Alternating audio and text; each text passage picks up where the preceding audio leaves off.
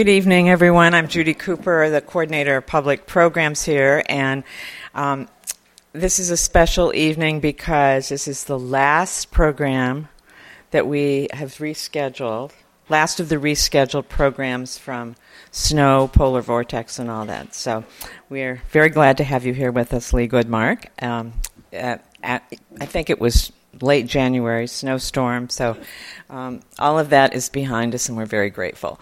On the table by the door in the back are some program flyers and our calendar about upcoming events, so we hope you'll grab some of those and take them home and come back and see us. We have lots of good things happening. James McBride, the National Book Award winner, will be here this Saturday at 3 o'clock in the auditorium upstairs. He's the headliner for the City Lit Festival. So there will be all kinds of authors here, but he's the big name, the big draw this year. So it's my pleasure to welcome to the podium Jane Murphy, who's professor of law at the University of Baltimore School of Law, and she is going to introduce her friend Lee Goodmark. Thank you, and good evening. Many of you know Lee, but for those of you who don't, it's my great pleasure and honor to introduce her. I've known Lee since she joined the University of Baltimore faculty in 2003. She came to us after receiving her undergraduate degree at Yale, her law degree at Stanford, and several years of practice representing women and children experiencing abuse. She continued that work as director of our family law clinic for a number of years, and now, kind of pains me to say, as the director of the Gender Violence Clinic at the University of Maryland Law School. In addition to her clinical work, she's become a prominent scholar on issues related to domestic violence. She's written a number of law review articles and now this book, A Troubled Marriage, Domestic Violence and the Legal System. In the book, Lee, among other things, asks the broad question, is the legal system truly serving those experiencing abuse? She challenges us to think much more broadly about what we mean by domestic violence, about the circumstances, the many varied circumstances women experiencing domestic violence find themselves in, and the ways in which the broader community can respond to this issue. In making this challenge, Lee demonstrates a number of qualities I've come to admire in her: her creativity, her sharp intellect, and frankly, her courage and candor. Because the challenge that she lays out, as it turns out, is somewhat controversial. In questioning the efficacy of the legal system's response to domestic violence, Lee risks alienating those advocates who have worked very hard to have laws passed to protect women, as well as the judges who apply them every day. And as one of those advocates, I have to admit, as I was reading the book, I began to feel a little defensive. But I know for Lee, this book is not just an academic exercise in being provocative or original. It comes from years of helping women and being frustrated that the legal system often comes up way too short. And she painstakingly in this book makes the case for change. As one reviewer said, Goodmark's analysis highlights the possibilities and the limits of law for abused women seeking justice and proposes extra legal remedies that will undoubtedly spark debate, but ultimately may prove appealing to the true experts on domestic violence, women who have experienced abuse. We're in for a challenging and rewarding talk. Join me in welcoming my friend Lee Goodmark.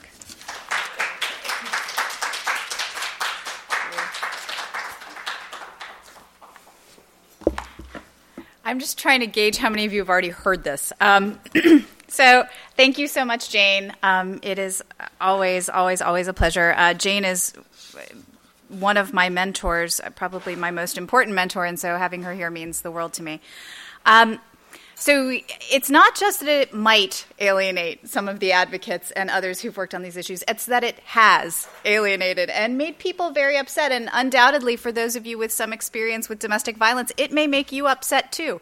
So I'll look forward to having a conversation about kind of the ideas that I want to raise with you tonight. But first I want to talk a little bit about how we got to where we are in terms of domestic violence law and policy. So in the 1970s, some of you may remember, if you were abused by a spouse, and let's be very clear, not a boyfriend and not a same-sex partner, but a spouse, what would the legal system's response have been? And the answer to that is, by and large, nothing. The legal system had very, very little to offer anyone who had been subjected to abuse at that time. If you wanted to get a divorce, you could do that on the basis of cruelty in most states, but the cruelty had to be pretty extreme. And it's always entertaining to take students back through the old cases in Maryland that detail what cruelty is and isn't. And if you look at those old cases, you would be astonished at the level of violence that you would have to experience to be eligible for a divorce on the basis of cruelty. If you wanted to press criminal charges, basically you'd have been laughed at. Police might come to your house, but when they did, their training manuals said, and they're not urban myth, I promise you, this is what the training manual said. Tell the husband, and of course it was always the husband, to take a walk around the block and come back when he's cooled down. No charge of assault, certainly no specific crime of domestic violence. Very, very little would have been done. And the first changes to the law, in fact, were not changes to the criminal law. They were changes to the civil law. They were changes that enabled women who'd been subjected to abuse to get what's called a civil protection order, an order that restrains your abusive partner from coming near you, from continuing to abuse you, and in later years was expanded to include remedies like custody, family maintenance, use of and possession of a family home, or other kinds of family property. And what was important about those civil remedies, and I think what we've lost so much in the system, was that they were designed for women to be able to determine what they needed and how they wanted to be protected and to ask for that specific relief. They weren't imposed upon you. You didn't have to go through a prosecutor or a police officer to get one. You could go on your own. You could tell the court what you needed, and that was the protection that would be made available to you. So those were the first changes in the law. Later changes in the law were criminal changes, and there were two kinds of changes to the criminal law. Some were substantive changes and some were procedural changes. So in terms of the substantive law, you got states passing crimes of domestic violence or creating degrees, an assault in a certain degree because it's against a family member, or sentencing enhancement for crimes that were committed against a family member, a spouse, or a partner. But much more importantly than changes to the substantive law, because assault is assault and you can always make that charge, much more important than substantive law changes were the changes in procedure that I'll talk about a little more later. And they had to do with mandating that state actors do certain things if domestic violence was occurring. So the first changes were changes in police procedure called mandatory arrest. And what mandatory arrest does is say, if there has been a crime of domestic violence committed and the police have probable cause to believe that that has happened, the police must arrest. Those changes were in response to this system that we had where the police were telling people to take a walk around the block, but not treating domestic violence as a crime. And so the idea was if we remove discretion from police officers so that they no longer have the ability to make that decision to tell the guy to walk around the block, we'll all be able to take this crime much more seriously in the way that we should. So arrest rates increased, depending on how you look at arrest, with the inception of mandatory arrest, and kind of a host of other problems came with that. I'll talk about those in a little while. But what didn't increase was the number of prosecutions. And so after tackling the idea of mandatory arrest, advocates went off after prosecutors and said, we're bringing you cases. Right? We've got arrests. Why are these cases not being prosecuted? And prosecutors very predictably said, well, because our star witness doesn't want to go forward. And without our star witness, we can't do anything. And so in order to deal with the issue of women subjected to abuse not wanting to go forward with prosecutions, prosecutors made a number of changes to their procedure. First, in thinking about what's called victimless prosecution, the idea that you could bring a prosecution forward without the participation of the victim of the crime in much the same way that you would do a homicide prosecution, right? You don't have the victim there. So you have to do sufficient evidence gathering, put together your case without reliance on that testimony. So that was really the first change to prosecutorial policy, was to do victimless prosecution. But after that, prosecutors began to think, okay, but we really want that witness. That witness is important. That witness is what gets us our convictions. So we have to find a way to ensure that that witness is participating whether she wants to or not, because it's for her own good and because it helps us to carry out the state's goal of ensuring that dangerous people are taken off the streets. And that's when you got something called no-drop prosecution. And no-drop prosecution is the idea that we will not drop any case that we can make, regardless of the measures that we have to take to compel the victim's participation. And I'll talk about that a little bit more in just a minute as well. It's important before I start critiquing all of this stuff to recognize how important some of these changes were. So battered women's advocates and feminists, and those of us who consider ourselves to be both, fought really hard for these changes to both the civil and the criminal law. We believed strongly, and I count myself among them, that invoking the power of the state could really help to protect our clients from abuse and could provide them with justice, right? Some kind of redress. We brought class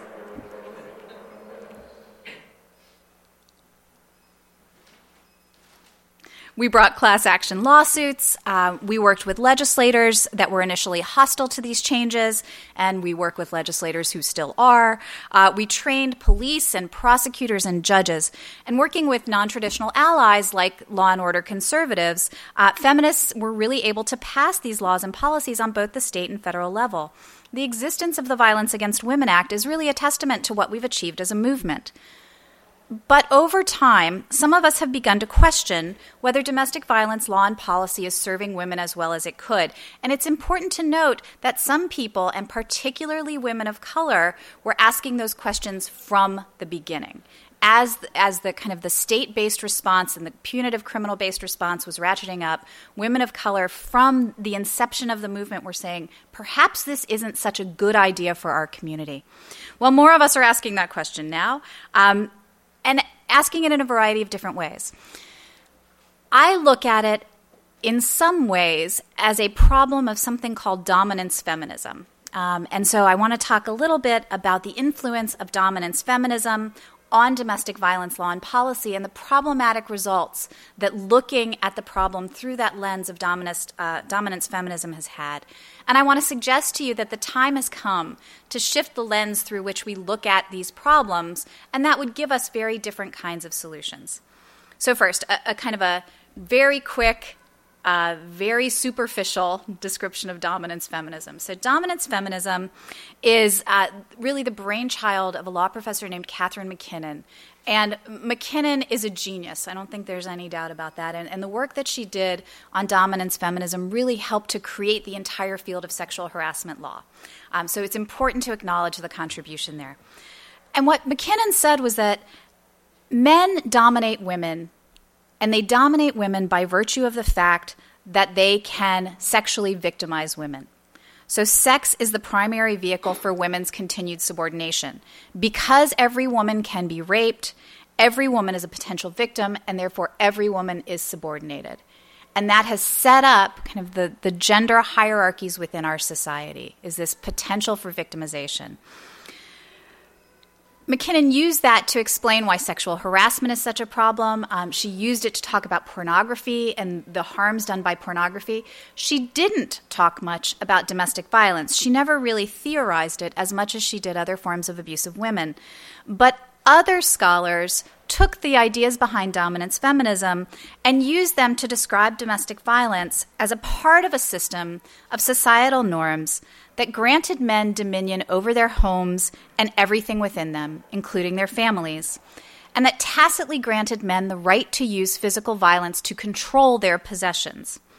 So to break a man's hegemony over his abused spouse requires the state to kind of pierce that veil of privacy, to say that the home is no longer private space, but it's space in which the state has an investment. The private is made public.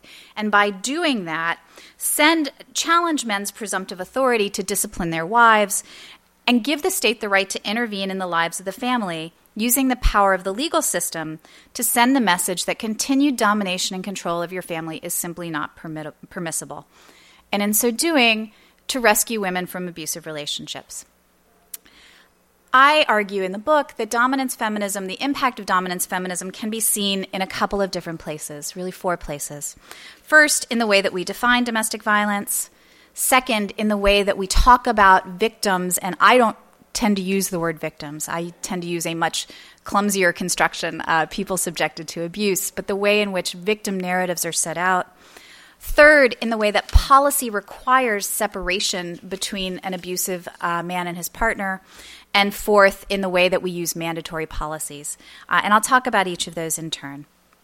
So first, in terms of the definitions of domestic violence, The legal system's definition of domestic violence is excessively focused on physical abuse. That is what the law cares about. So if you look at the things that the law regulates, it regulates assaults and it regulates threats of assaults. In Maryland's protective order statute, for example, you can get a protective order for serious bodily harm, fear of imminent serious bodily harm, assault, sexual assault, false imprisonment, and stalking. Right? So all of those things very much focused on physical harm or threats of physical harm. But what my clients have been telling me for the last 20 years is that while physical harm is a problem, it's not the biggest problem that they face. And in fact, that the emotional abuse and other kinds of abuse that they experience are far worse for them than the physical harm they experience. And so let me tell you a story. We had a client who this was the worst of the physical abuse that she experienced over a 19-year period.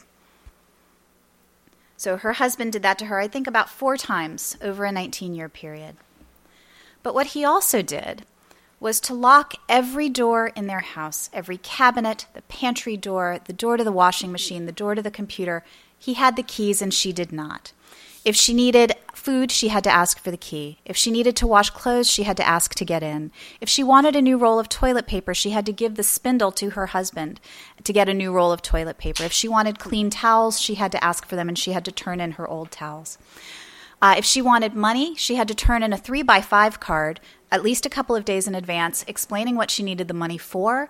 It could be denied for any reason, including, and I'm quoting, that she had been a bitch. If she wanted to go to work, he would give her enough money to buy gas to get to work and back that day. So every day, she was a teacher, every day she had to ask for money to get to work and back. Sometimes he allowed their daughters to have the keys to all of these locks, but never her. Over time, he forbade her from eating with the family, telling her that she had to eat standing up in the kitchen while the family ate at the table. When she would try to talk, he would say to her, we're not interested to their children, we're not interested in what mommy has to say. When we did her trial for her divorce at the end of this 19 years of abuse, her friends described the profound change that had taken place in her. That where she had once been a vibrant, go-getter, excited about her life, really ambitious, wanted to get a graduate degree, she was now almost incapable of functioning on a day-to-day basis. She had anxiety disorder. She was depressed. If you saw her, she could not, her clothes were disheveled. Her hair was disheveled. She was fundamentally a different person. The law would do nothing about that because the law isn't interested in that kind of emotional abuse. So, but for the fact that he had hit her on the head 4 times, there would have been very little legal remedy for her. That's a problem. And this excessive focus on victimization has prompted us, I think, to focus more on physical abuse than on anything else. There are lots of other kinds of abuse that women experience that are equally, if not more, debilitating. And I talk about them in the book, not just that kind of emotional abuse that I've just described to you, but economic abuse. You've heard a little bit about that in the story, the control of somebody's finances in order to control their behavior. Reproductive abuse, getting someone pregnant on purpose to be able to control them or denying them the ability to get pregnant, harming someone during pregnancy. Jackie Campbell at Hopkins has found that the greatest violence occurs in relationships during pregnancy. The greatest chance of maternal homicide is during pregnancy. So reproductive abuse is a huge problem. Spiritual abuse. Denying somebody the ability to carry out their spiritual life in ways that are fundamental to their identity. So there are studies of Orthodox Jews, and the one that sticks with me is denying somebody the ability to make challah for Shabbat, right? That very important family-focused function that's so core to the identity of an Orthodox woman, interfering with women's ability to carry out their spiritual lives in other ways. All of those have profound impacts on people subjected to abuse, and the law doesn't do anything about them. Now, it's not going to be my argument that the law should do something about them necessarily. My argument is really that because we have focused so excessively on law in the creation of domestic violence law and policy, we've ignored other kinds of ways to help people subjected to abuse. So I'll talk about that in a little while, but I just want to make it clear, I'm not necessarily advocating that we be able to get a protective order for spiritual abuse. I think that's a conversation to be had. The point I'm more interested in making is we need to be doing something else, something beyond just giving legal remedies to people. The second issue that's created, I think, by dominance feminism, or has been influenced by dominance feminism, is the essentialization of women. So essentialization is just a fancy word for saying all women are treated the same.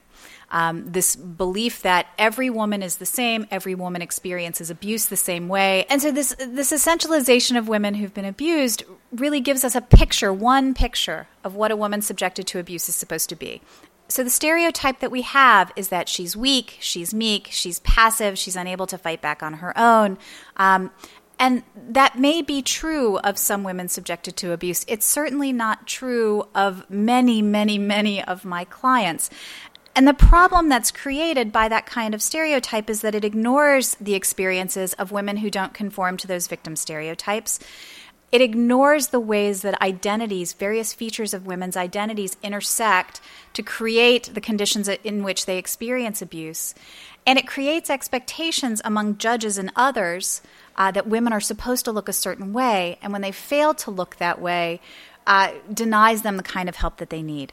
So this stereotype of victims as passive, weak, afraid, but also white and middle class reflects deliberate choices by the battered women's movement about how they wanted to portray women subjected to abuse. So if you look at some of the early advocacy work, there's a very big emphasis on domestic violence can happen to anyone. It's not just a problem of poor women, and it's not just a problem of black women. Domestic violence can happen to anyone. And that is certainly true. But the impetus for that message really had to do with getting white policymakers to become interested in the problem.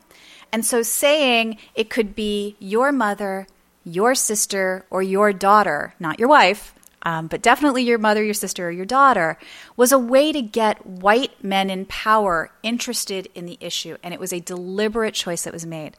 And so absolutely domestic violence happens to everyone, but it impacts people very differently. So women of color experience violence differently. Poor women experience violence differently by virtue of their social conditions, the places where they are in their lives. So having this essentialized notion denies the experiences of those women and makes it much more difficult for them to get assistance through the legal system. All of this is underscored by some of the social science theory that becomes part of the law later on, much of which was championed by a woman named Dr. Lenore Walker, who really did create this field of study as a social scientist and whose work is tremendously influential in the legal community still. And, The Battered Woman came out in 1979. And still those ideas hold tremendous amounts of influence within the legal world. But Dr. Walker kind of put two theories out there. One was the cycle of violence. And what the cycle of violence said, and if you've done a Domestic Violence 101 training, the cycle of violence says that there are kind of three distinct phases in an abusive relationship. You start with the tension building phase where you're walking on eggshells and you know something's going to happen, but you don't know when. It leads to the acute battering phase where there's extreme physical violence, which is followed by a honeymoon phase. I'm sorry, I didn't mean it, I'll never do it again. The cycle of violence theory really captured the imaginations of policymakers and advocates and people who worked with battered women, and all of that would be great except that Dr. Walker's research didn't actually support the existence of the cycle of violence. Dr. Walker's research supported the idea that these distinct phases existed, but it didn't support the idea that all three of the phases existed for the vast majority of women with whom she worked. And that didn't matter, because the theory caught people's imagination and it finds its way into all kinds of places. So, for example, in New Jersey, if you want to drop a protective order that you've obtained, the court first has to tell you about the cycle of violence. Basically saying, are you aware that you're in the honeymoon phase, but just around the corner is coming the tension building phase, and then you're going to get beat up again.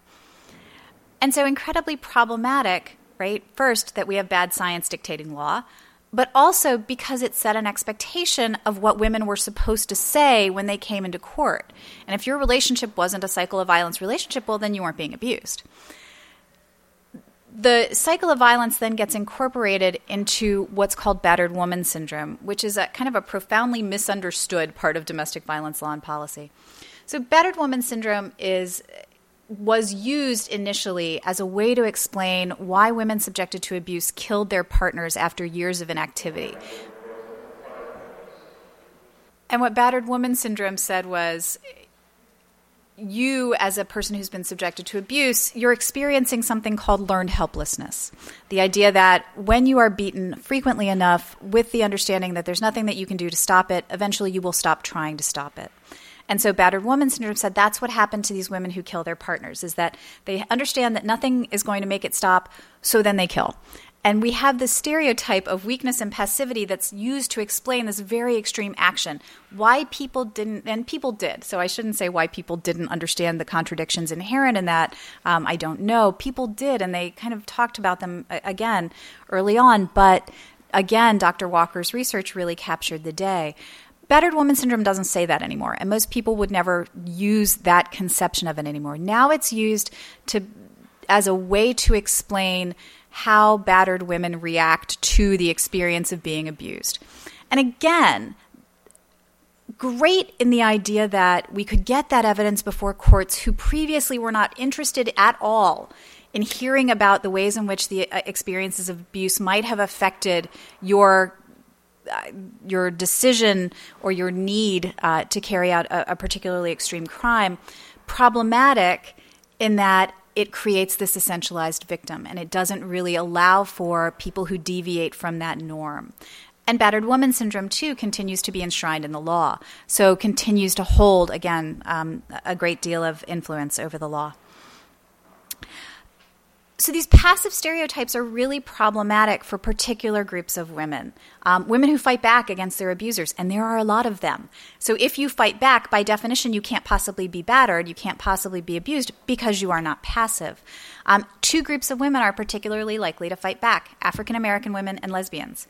So a huge swath of women who need assistance from abuse are kind of being singled out by definition as women who are potentially not victimized. So probably those stereotypes are really problematic for them. It's also really problematic for mothers, and it's a bit of a catch-22. So either you're a weak, passive mother who hasn't got the ability to protect her children, in which case the Child Protective System should come in and take them away from you because you can't protect your children from being abused.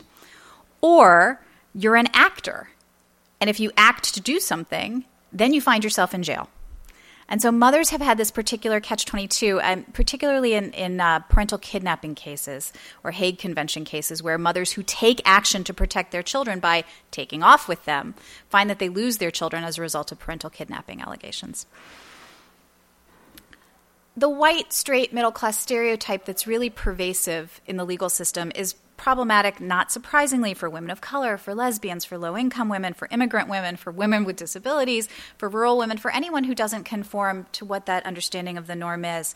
And that's particularly problematic given that credibility is so essential within the legal system when we're talking about women subjected to abuse. So when you go in to get a protective order, 99 times out of 100, if we don't have pictures and we don't have any kind of medical evidence, it's just your word.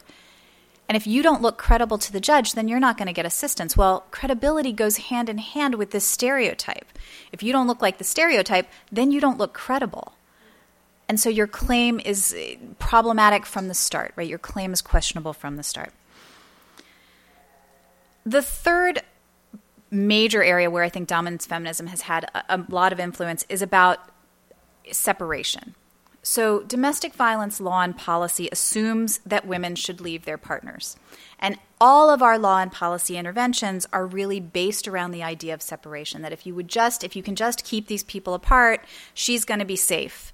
It's interesting that no one thinks, well, I think there is an expectation also that he will stop. There's no good reason to believe that's true, and we can talk about why that is.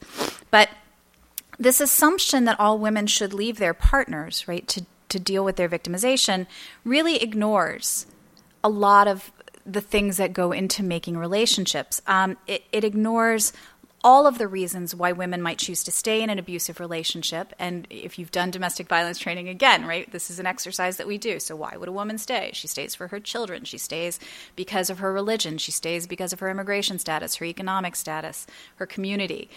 The one thing we haven't done, I think, a particularly good job in talking about as advocates for women subjected to abuse is that sometimes women stay because they love their partners and they value those relationships. And so that is something that we have not wanted to talk about, don't want to talk about, I think still don't want to talk about. So premising domestic violence law and policy on separation is problematic, I think, for a number of reasons. One, it's a pretty dubious claim that separation stops domestic violence given the rates of separation assault that exist. So Martha Mahoney, who's a law professor now at the University of Miami, named this thing that we had been seeing, advocates had been seeing for years, right? The idea that once people had separated, the violence didn't necessarily stop. And she called that separation assault. And rates of separation assault are very high. So given that separation assault continues to happen, the idea that separation stops domestic violence seems to me problematic at best. If you look at kind of the women who do everything right, you have women who get protective orders, engage in criminal prosecution, and still end up dead. You know that separation is not necessarily the answer for every woman. Now, my bigger point is that nothing is the answer for every woman. So I don't want to be heard as saying I don't think there's a value in protective orders and I don't think there's a value in criminal prosecution. I'll tell you later. I think when women want to use those tools ought to be available for them. But to assume that these are the only tools and the best tools that we have and to disproportionately fund and focus on them, I think is incredibly problematic. So what are our separation-based policies? Well, we've got protective orders, right? We've got arrest and prosecution and incarceration and divorce. And then we have newer remedies such as the U visa, which is an immigration remedy. And the U visa was created under the Violence Against Women Act as it's touted as being a way to protect immigrant women who have been victimized. But really what it is a law enforcement tool. The U visa requires you to cooperate with law enforcement in the arrest and prosecution of whoever has victimized you. And so that requires separation, right? That requires arrest, that requires incarceration. If that's not something you're interested in, the U visa is not a remedy that's available to you.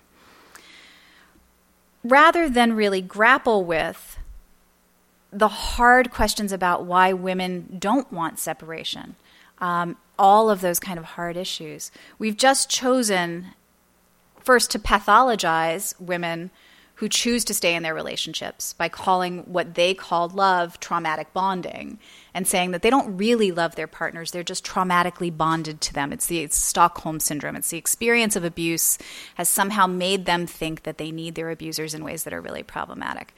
I think it's really hard for those of us who do this work to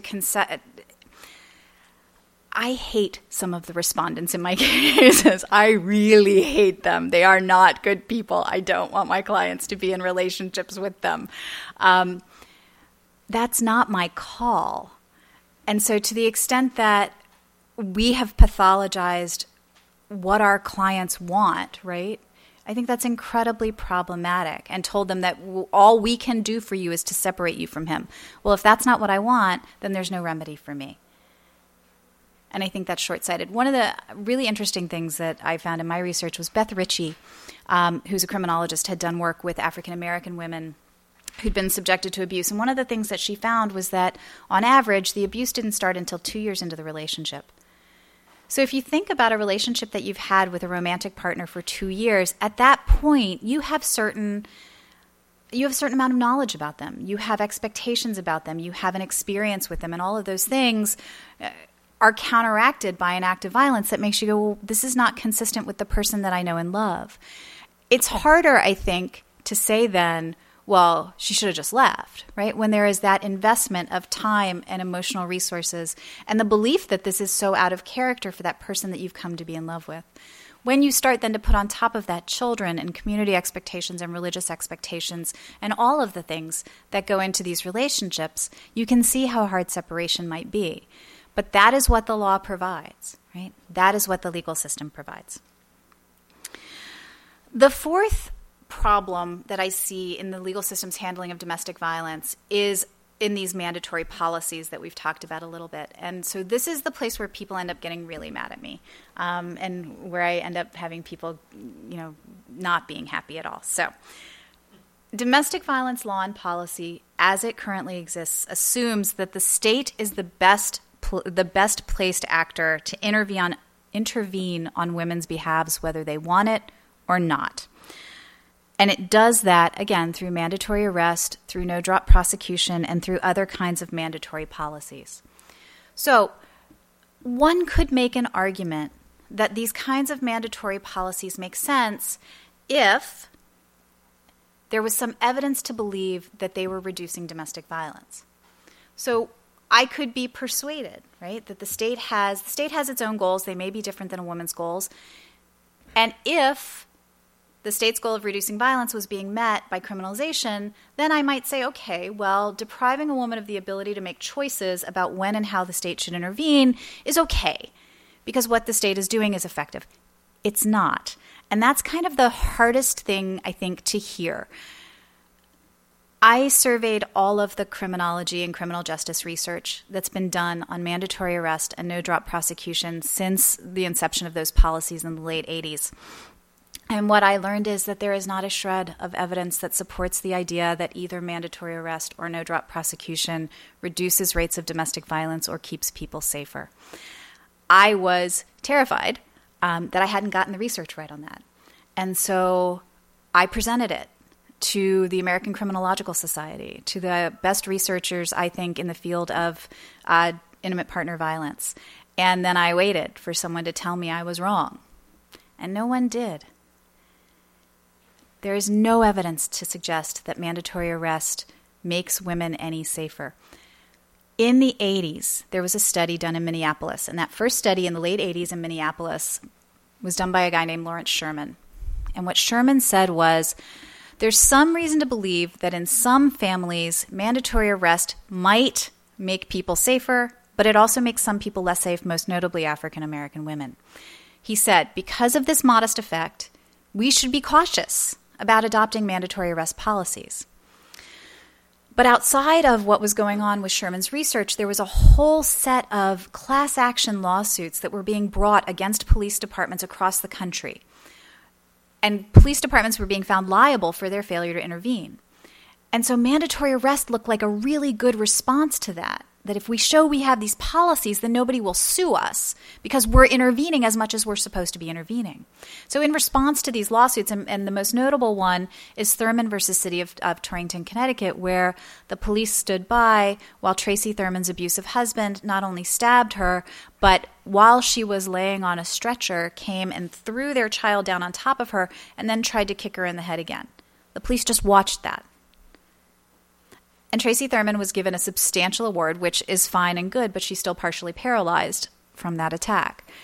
It was in response to things like the Thurman case that jurisdictions across the country passed mandatory arrest policies, even though Sherman was saying, please be cautious. Since that original Minneapolis study, there has been no study that has been able to replicate his findings. There have been studies that have tried, but no one has been able to replicate the finding that mandatory arrest has any kind of positive effect. And in fact, Sherman himself, who did those original studies just this year, released a study showing that there was a 4-fold increase in early death for victims in mandatory arrest jurisdictions. He hasn't explained why that is. I'm not sure one could explain why that is. But the existence of that correlation should be enough for someone to take pause. Mandatory arrest was also taken up by the Violence Against Women Act. So in the early years of the Violence Against Women Act, in order to get federal funding for courts and cops and prosecutors, you had to commit to a mandatory arrest policy. The Violence Against Women Act has since backed off of that position, and now you have to have either a preferred arrest, you should arrest, not you have to arrest, or a mandatory arrest policy. And I think that's in recognition of the fact that there's been no showing that these things necessarily work. And in fact, there's been a serious downside for women because the rates of dual arrest, rates of arrest of both perpetrators and victims, and the rates of arrests of women have skyrocketed since the inception of mandatory arrest. So the biggest victims of mandatory arrest policy have actually been women. Incredibly problematic. There's no evidence to suggest that in mandatory arrest jurisdictions there are a greater number of prosecutions. In fact, there are fewer prosecutions in mandatory arrest jurisdictions because there are so many arrests flooding the system. They can't possibly prosecute all of those cases. There's no evidence to suggest that there are greater numbers of convictions in no-drop prosecution jurisdictions. What there are in mandatory arrest jurisdictions are stories like one that we saw in Baltimore City not that long ago, where when a woman who'd been subjected to abuse did not want to testify and did not appear in court, one of our district court judges issued a body attachment and had her arrested and jailed for her failure to show up. Surely this cannot be what we intended when we started to advocate on behalf of these policies, that women subjected to abuse would end up in jail because they were not interested in having their perpetrators prosecuted. That cannot be. It certainly wasn't what I intended when I started doing this work. These policies are problematic because they fly in the face of the ethos of the early battered women's movement. So if you look at what the early battered women's movement was about, it was about empowerment and the idea that we would give women the tools to be able to make choices about how they wanted to deal with the abuse in their lives. And that could be a variety of tools. It didn't have to be just one thing. But we wanted women to be able to actualize, right, to bring into fruition their own goals, their own interests, their own plans, in ways that they had not been able to do when they were in coercive and controlling relationships. And in some ways, we've simply put the state in the role of the batterer because the state now has the ability to tell her what she's going to do in the same way that the batterer has the ability to tell her what she's going to do. That's not, again, I think, the intention of the early battered women's movement. It really does violate that sense of empowerment and denies women autonomy. It denies people the ability to make free choices. Now, the answer or the counter argument to that has always been, well, women who are coercively controlled can't make choices for themselves, and they want other people to make their choices for them. And they're grateful when we make decisions about arrest and prosecution because then they can't be blamed for those choices. That may well be true for some women. I will tell you that over 20 years I've represented, I would say at this point, probably thousands of women, at least 8,000. And the number of them who were so coercively controlled that they were unable to make decisions for themselves was minuscule. But the number who had real problems with the way that the state was intervening in their lives was quite large. And so making law and policy around the needs of a very small population, I think, is very problematic. Again, this is the place where I get the most pushback, and I think you could push back in a couple of ways. One is to say, what do you want? To go back to the bad old days where the police didn't arrest at all? And no, clearly that's not what I want. And I'll tell you what I think a reconstructed legal system could look like. I think the other valid criticism, though, is how do you know that criminalization doesn't work? We never really tried it. And so we continue to have very low rates of arrest. We continue to have very low rates of conviction. Sentences for domestic violence are ridiculously light. We were talking today, I think I can do this in a non-client identifying way. We have a case where our client was doused in lighter fluid and then had a knife held to her back and was asked, how do you want to die? Which way do you want it? Because either way, you're going to die today. And that was charged as an assault, not attempted murder, which is what it is, but as a simple assault. And the reason was because she took a shower and she cleaned the lighter fluid off herself before she was able to escape. So what she should have done, apparently, was wait for her abuser to leave and then leave doused in lighter fluid to go see the police. So the answer is, how do you know that criminalization doesn't work? We've never tried to give real sentences. We've never tried to put people in jail for long periods of time. I think that's a valid criticism. It's one I can't really answer. But I can tell you that I don't think we ever will do that. And so given that we have this system that kind of criminalizes in half measure, is completely ineffective, and denies people the ability to make choices for themselves, that to me seems to be a system that we should be thinking about carefully. So my work looks at domestic violence law and policy through a different lens. And the lens that I use is the lens of anti-essentialist feminism. And I propose principles and law and policy solutions that are based on that view. So an anti-essentialist feminist lens rejects the idea that there's this one woman around whom we should be making our law and policy, and recognizes that such a conception simply substitutes the experiences of basically white middle-class women for all women in ways that are incredibly problematic for those who don't conform to that stereotype. Anti-essentialist feminism focuses on the ways that women's identities intersect, so that when we're talking about a woman, we're talking about a low-income woman of color who brings with her a particular set of challenges. We're talking about a white rural woman. We're talking about a woman with disabilities, and all of these things profoundly affect the ways in which they experience violence and oppression in their lives. Anti-essentialist feminism also recognizes the importance of empowering individual women to make choices in their own lives based on how they understand their goals, how they understand their experiences, and how they want to have these things addressed. So in my system, we would be more woman-centered. We would be woman-centered in the way that we define abuse, so this is a complicated concept and probably not one that's particularly well suited to 3 minutes of talk. But the idea behind it is, right now we define domestic violence as physical abuse. But others have suggested that a better way to define it would be as a crime that limits someone's liberty, that fundamentally limits the way that a person wants to live their life, that it controls them in some way. Physical abuse is one way of doing that. There are lots of ways of doing that.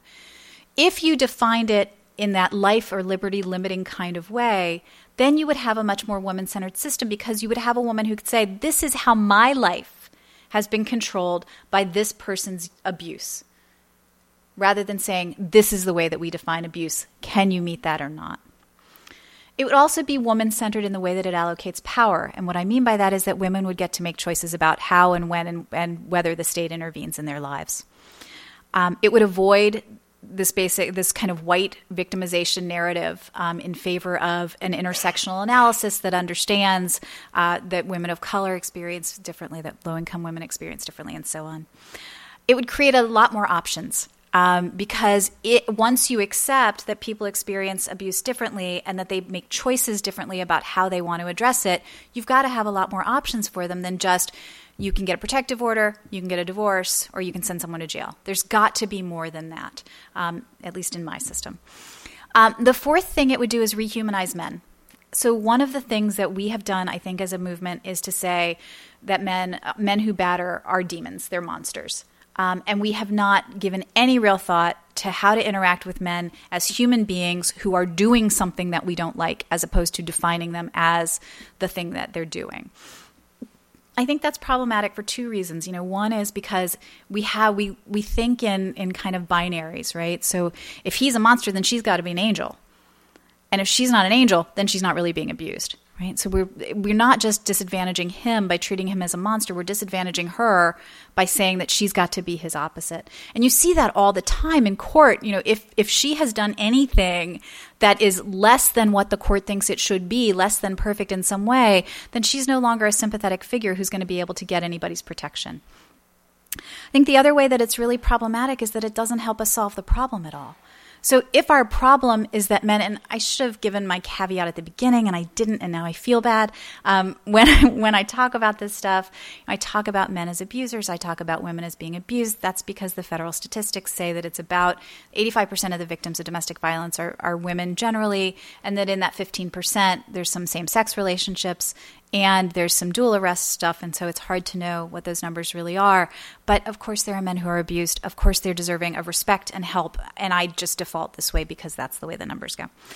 But if our problem is men being abusive, then we don't change that by not interacting with the men in some way, right? Just saying, well, they're just devils, right? That's not helping us at all.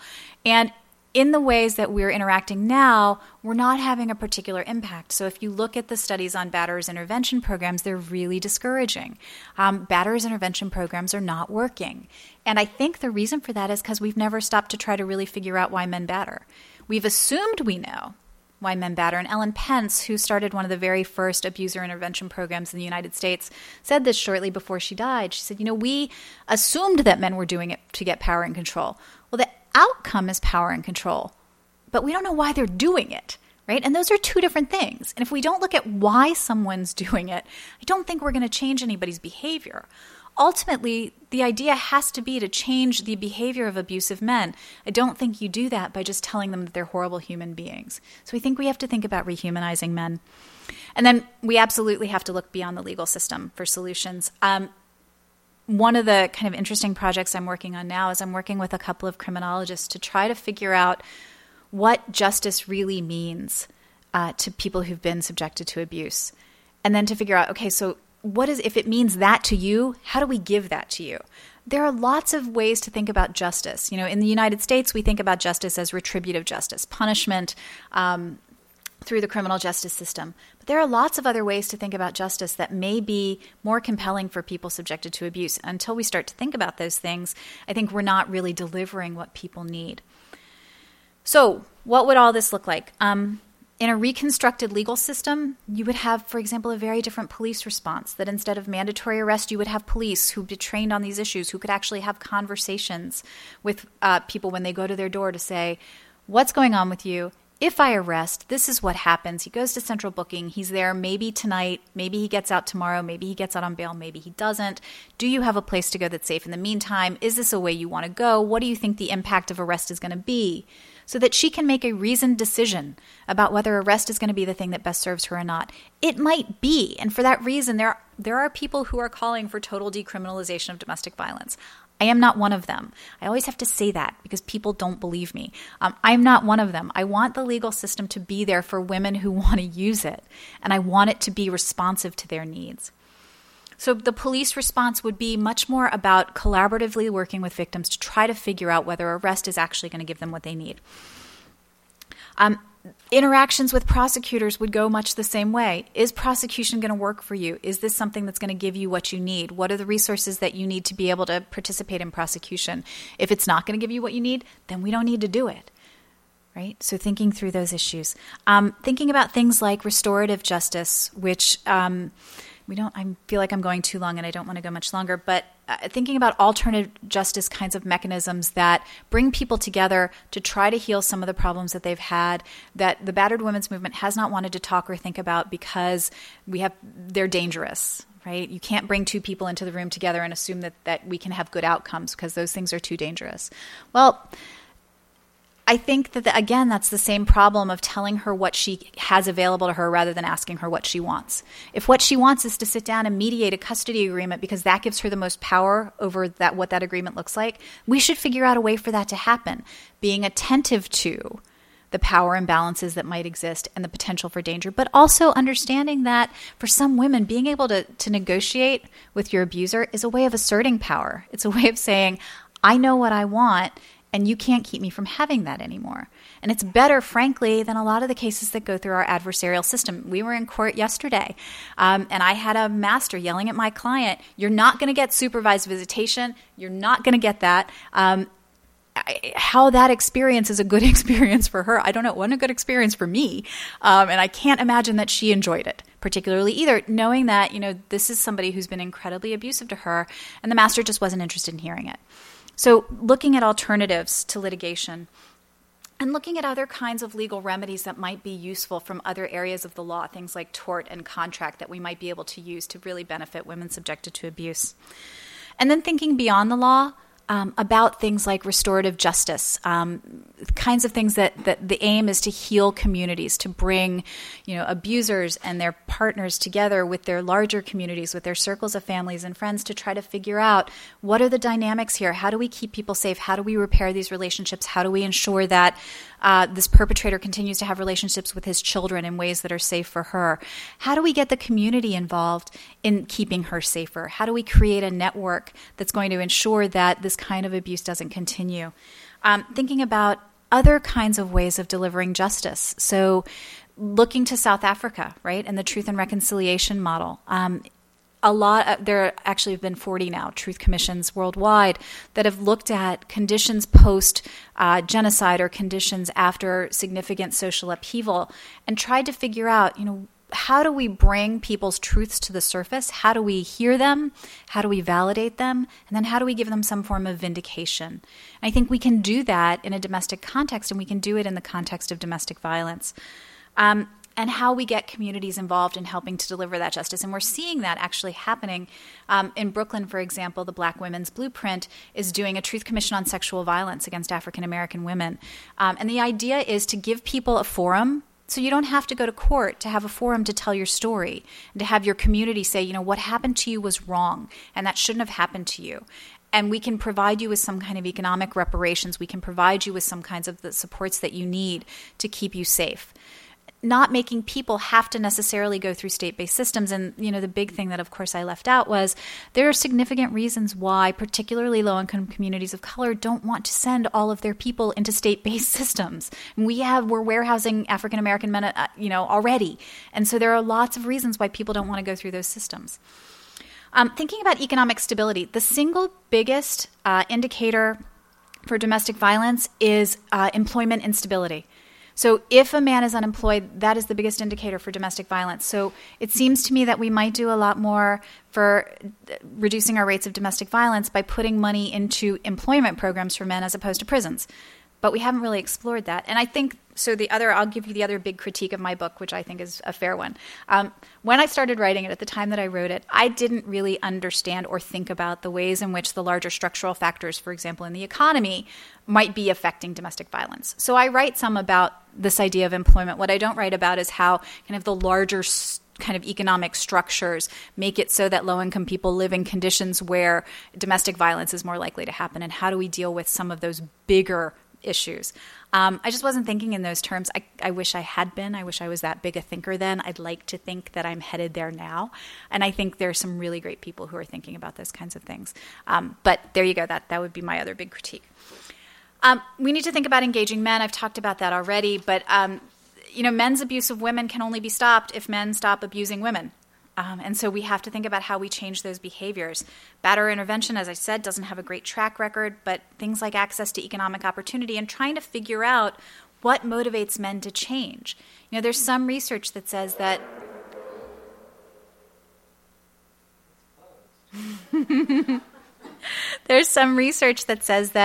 understanding the impact of violence on their children makes men change. There's some research that says that ties to a cultural community makes men change. And the biggest thing is when men engage other men, they are more likely to change. And so that's something I think when we've defined domestic violence as a women's issue, we haven't engaged men in it in the way that we should. I think we need to do that. And then we just have to think about community accountability. How is it that we can bring community support and also community sanction to bear on abuse? How do we send the message that the community can recognize and intervene in abusive situations, can support women subjected to abuse, can confront abusive men, and can create processes for ensuring that offenders are held accountable, but also that they change? And how do we articulate those norms to the wider community? How do we create a community that really embraces the idea that there shouldn't be abuse? And those are hard questions, and those are hard things to grapple with, but I don't think we see any bigger change unless we start to do that. One of my favorite stories in Japan, groups of women will take pots and pans to the home of an abuser, and they'll stand outside the house and beat on the pots and pans, just make a tremendous racket. And it's a way of saying to the community, what he's doing is not acceptable, and we know about it, and we're not going to permit it. Similarly, there's a group called Saki for East Asian women, Saki for South Asian women in New York, and what Saki has done is public shaming. So you go to his house and you pick it and you say, you don't get to do this. These are strategies that at least we should be talking about as a community, as a way of sending a signal to our community that abuse is not acceptable. And I think that really, the thing I end with is lawyers have a real role to play here. And so thinking about, if we're not going to necessarily use the legal system, what are the ways in which we can use the law to send ideas about these norms, right? How do we establish these norms in the community? It's a big agenda. And, I've started to work on it a little bit piecemeal. So the stuff I'm working on now is about how to create community justice forums for women subjected to abuse, and to try to make that real.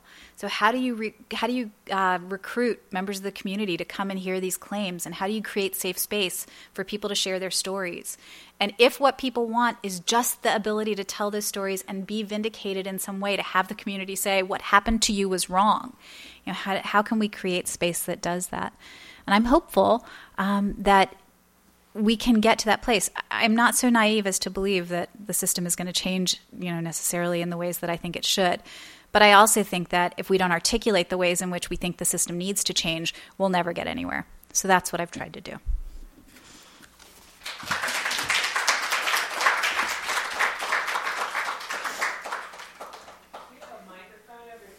So for those of us that do work in this system and work in the legal system, how do we, if, let's say, we understand that prosecution isn't necessarily the best solution for some of our victims. For example, right now I have a victim who's, I think she's 4 or 5 months pregnant, and the prosecution is trying to send her abuser to jail for a minimum of 6 months and wants him to do the entire time. And she's in this position where she has almost no autonomy because the prosecutor has decided that this guy is a bad guy and he needs to go to jail. And she's like, I'm doing July. He'll be in jail in July. I don't want to have this baby by myself.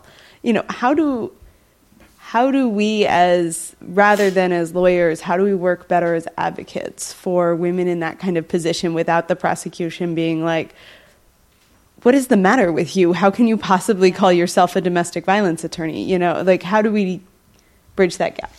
So, you know, I would say that there's an immediate answer and a longer-term answer. The longer-term answer is, Jess, I'm going to pick on you again, but like, Jess is one of my students, and I know she wants to be a prosecutor. And I think it's my job to make sure that she understands we got to create good prosecutors. So part of it is on us, right, who are teaching this stuff in law schools to say, you can be a great prosecutor, but you've got to be attentive to what your clients actually want. And they're not your clients because your client is the state, but to what the victims actually want. So I feel like, you know, I know that there are a number of my former students who are prosecutors, and I feel good about those people because I know that they know to do more than, you know, what you've just described. Okay, that being said, beyond kind of, it's interesting, well, just to say, 20 years ago, nobody was talking about domestic violence in law schools. And so thinking about how you teach this subject, how you impart this information, and kind of the ways in which you train prosecutors, I think is incredibly important. That being said, I think part of it is you have to know for yourself that you are a great advocate, and that in taking this position, you are being a good advocate so that you can't let other people beat you down. You happen to work, and we're having personal conversations at this point, you happen to work in an organization that I think is open to the idea that prosecution is not necessarily the best alternative for everyone. And so no one is going to go back to your boss and say she's a lousy domestic violence advocate. So knowing that, I think, gives you some freedom to try to have those conversations with the prosecutor to say, look, I understand that you and I have different roles within this system, right? Your role, as you see it, is to ensure public safety. And the way that you see that happening is by putting this person in jail. My role is to advocate for this woman and what she wants. And what she wants is not to be alone when this baby comes. And what she wants is to have some economic support and some parenting support. Would you please take that into account? And we just have to keep having those hard conversations because that's the way that education happens, right, is on that person-to-person kind of basis. And, you know, most of the time they're going to go, no, I'm not going to do that. And part of that is about role conflict, right? Prosecutors have a different job, and we have to be attentive to the fact that their job is different than our job. But that doesn't mean we stop advocating for our clients within that system. I think too often, those of us who do work on the civil side don't engage the criminal side at all. You know, we don't go talk to prosecutors. We don't deal with kind of advocating in that moment. And the more that we do that, I think, the better a job we can do protecting our clients.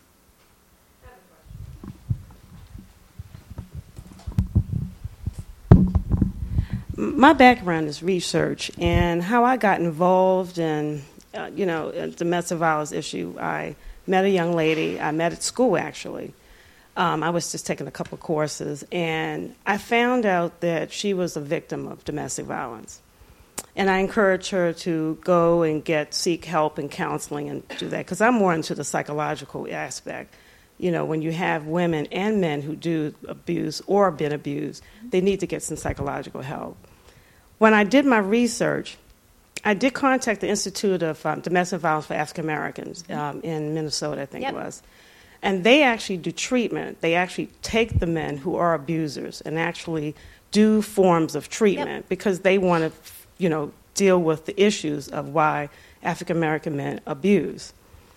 I also found a couple of good articles. Article of a professor, a psychologist, Dr. Chisler. She wrote, "Can good enough mothers lose custody of their children to violent and abusive men?" Yeah, the answer to that is yes. Right, and this young lady did also recently. And she actually went to court recently And a master did treat her the same way. Yeah. And she didn't even have a lawyer. And she was like, why are you attacking me? Well, and just to, one of the huge problems that we have, and most of you know this, but is that, very, very few people who go through the family court system have lawyers. So in Right. Maryland, 95% of the cases, one or both parties is unrepresented. Right. So you're trying to deal with these very sophisticated issues on your own as you're experiencing emotional trauma, as you're confronting your abuser. It's an almost impossible situation. So I guess the point I'm making is I'd like to see it go into more of a psychological, because I think that the law schools and the lawyers, they really need to get the mental health groups involved. And they're not. I have friends who are psychologists, and they deal with women who are abused, and they deal with men who are abused. And I'd like to see that input with the two groups coming together, including training judges as well, and masters. Because when you have a master, you have abusers who are very manipulative, like sociopaths almost. And they're very cunning, and they can sway the courts and their lawyer to say that woman is the bad one. And this is what happened to this young lady. And I'm still trying to mentor her and have her go further with this. Another thing is, I think that when you deal with, I happened to talk to a friend of my dad, and he's a retired minister, a doctor of theology. And when he goes into the prisons, he does ministry work. And I asked him a question: what were some of the things you were hearing from the men who have been locked up? And he said how they hate their mothers.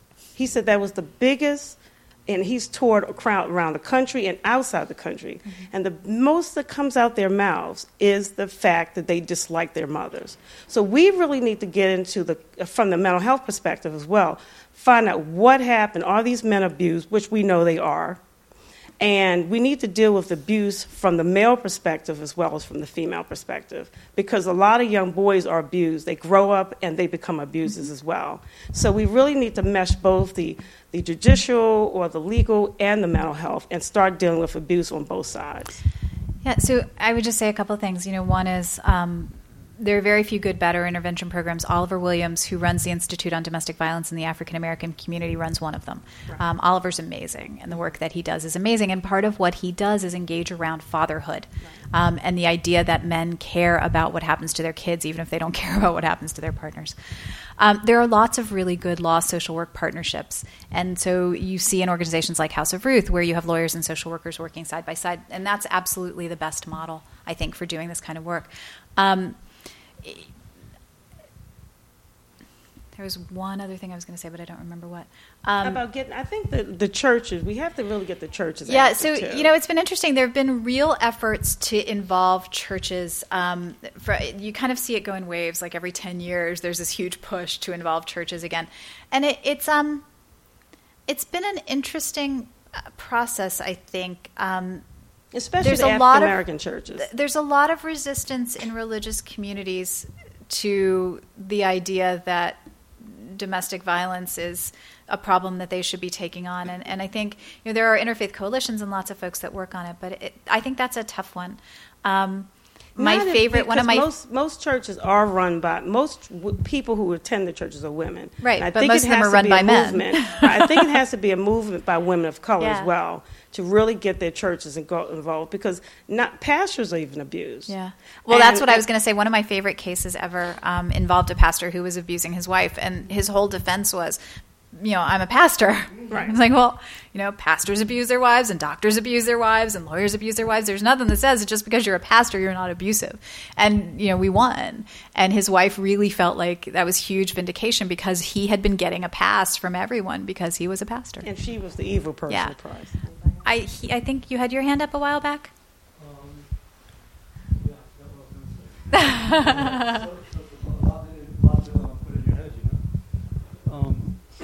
Well, I watch. It's a good microphone. I watch a lot of the Dateline shows and 2020 stuff, and it seems to me that every time there's a protective order, a lot of times the cops either lose it or they don't know what they have an excuse why they didn't see it, or if they do it, then they break in, the guy breaks in the house, the woman doesn't know. And so it seems like do you have the statistics of what happens when they have protective order? Because I thought protective order would be a good thing to do to protect. That's a pretty hotly contested area about the effectiveness of protective orders. And so basically, and the problem is that you don't want to be the person who says protective orders are pieces of paper, because they're not. They're more than that, right? They carry the authority of the court. For people who are deterred by the thought that they could be held criminally responsible for the violation of a protective order and they could go to jail, protective orders are really effective. For people who don't care that they're going to jail if they violate a protective order, protective orders are not effective. And so there's been research. Jane did some of the first research here in Maryland.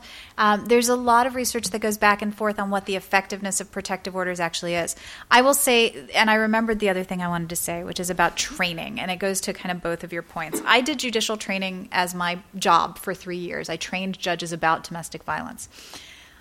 I don't really believe in the power of training particularly, and I don't believe in it for cops, and I don't believe in it for judges, which is a really horrible thing to say because it leaves you with very few options about how you change systems. But I say that because people bring such deeply rooted beliefs about this stuff that a 1 hour or a 2 hour or a 1 day training is not going to change that. So I've done more judicial training with all kinds of other professionals, including Oliver Williams, than I care to think about. And I think what happens in those trainings is that judges who agree with you continue to agree with you, and judges who disagree with you continue to disagree with you, and they continue to treat people horribly. And the people who are in the middle don't come to the trainings unless they're mandatory. And now, in this day and age, they stay on their phones the whole time. What really changes a judge is a bad experience. When you are the judge who fails to grant the protective order to the woman who gets killed, that changes you. When you are the judge who has personal experience somehow with somebody who's been abused, that changes you. And I think until community norms change so that people don't grow up with those really deep-seated attitudes, because cops ignore protective orders. I was smiling at Jess because we have been fighting with the cops for 2 weeks now to try to get a protective order served on a guy, who's a terrible human being, and the cops should care, but they don't. And partly it's because they don't think they work, and partly it's because it's an add-on to their job, and partly it's, because they just don't care. And so it's all, this, until we change societal attitudes about this stuff, it won't seep out into all of these systems that we're relying on. The other thing I would say is cops are a big problem in and of themselves. So rates of domestic violence among police officers, some studies suggest, are 2 to 4 times higher than in the general population.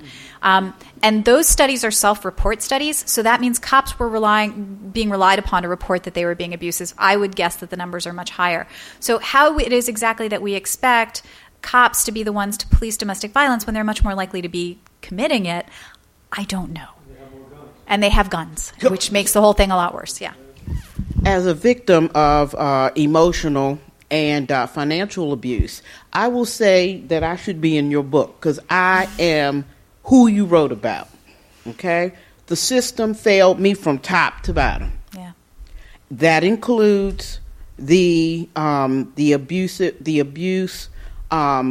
resources, the supporters, all of that, the counselors, top to bottom, because there is no dynamic. There is nothing in the law, there is nothing anywhere that you can do when your spouse is emotionally and financially abusing you.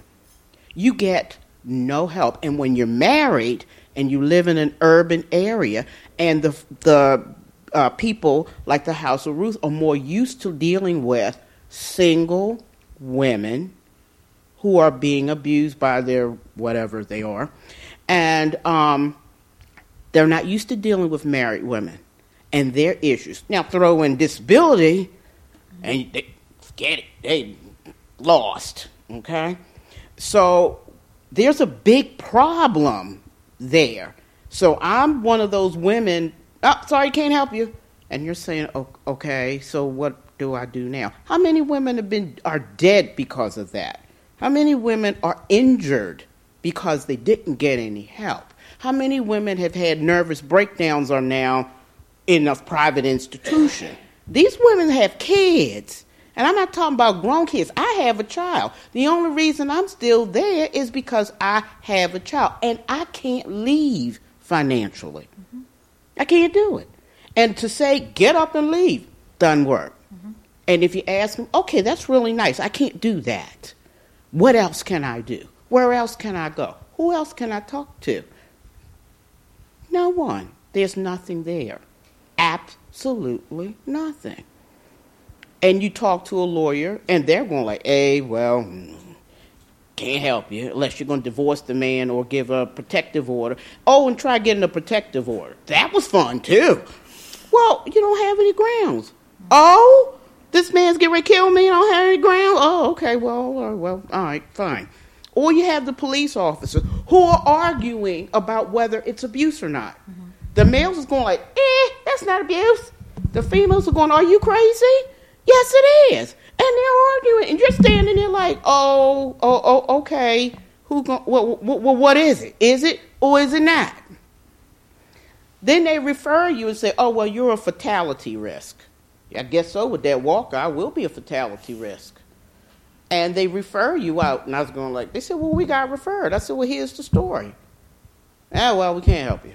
Well, why did they refer me? So if I'm going to get killed, just tell me straight up. So I know what I'm doing.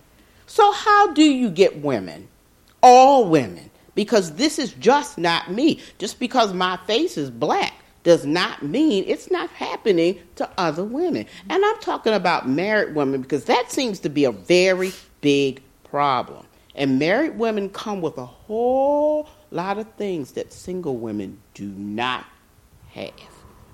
They don't have it. Yeah, you should have given this talk and not me. I'm not going to give you a pat answer. There's not one, right? There's no easy answer to that. And that's, I think, part of why, that's part of the biggest part of my critique, which is in a case like yours, where there's not physical abuse, where there's not anything that clearly fits within the law, what we have as a system to offer you is very limited. So if you look at the way that we've funded, for example, domestic violence law and policy in this country, right? The single biggest funding source is the Violence Against Women Act. And the two biggest grants in the Violence Against Women Act put hundreds of millions of dollars into courts, cops, and prosecutors, right? So we very clearly prioritize the criminal justice response. So if you look at its, I think in the last Violence Against Women Act, it was $290 million for courts, cops, and prosecutors, $40 million for transitional housing, even though every survey shows that housing is the single biggest barrier for women who are seeking to leave abusive relationships.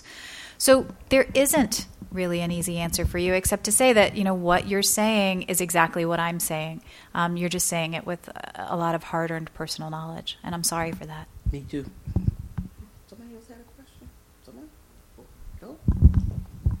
Who decides how the money from VAWA is spent? So that's an interesting question.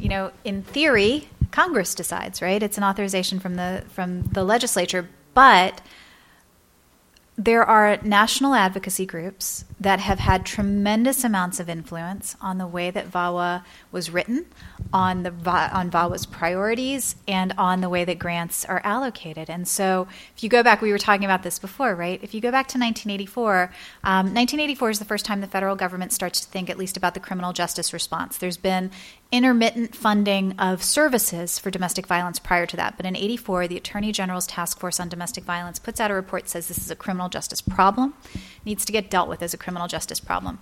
1994, the Violence Against Women Act passes for the first time, and you see these two huge grant programs, grants to encourage arrest and stop. And both of those are about arrest policy, prosecution policy. And that happened because of this coalition of law and order conservatives who very much wanted to make this a criminal justice issue, and battered women's advocates who were desperate to get this on the national agenda and to get funding for anything that they could get funding for.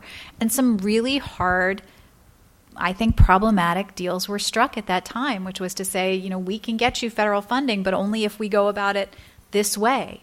And so as much as law and order conservatives are responsible for that focus, so are battered women's advocates, and they continue to be. So the national organizations like the National Coalition Against Domestic Violence, the National Network to End Domestic Violence, Legal Momentum, all of those organizations have representatives who work on VAWA task forces with the legislators who bring VAWA forward, and up through Vice President Biden at this point. And they're setting the priorities. That means some very good things happen, like you get expanded protection for LGBT folks, and you get expanded protection for undocumented women. But it also means that they're buying into some really what I think is problematic policy, which is the continued huge amount of funding that goes to criminalization. So, the short answer is we do, to a certain extent, or at least those of us who have voices within the national policy realm. And a lot of that is those organizations that, we support.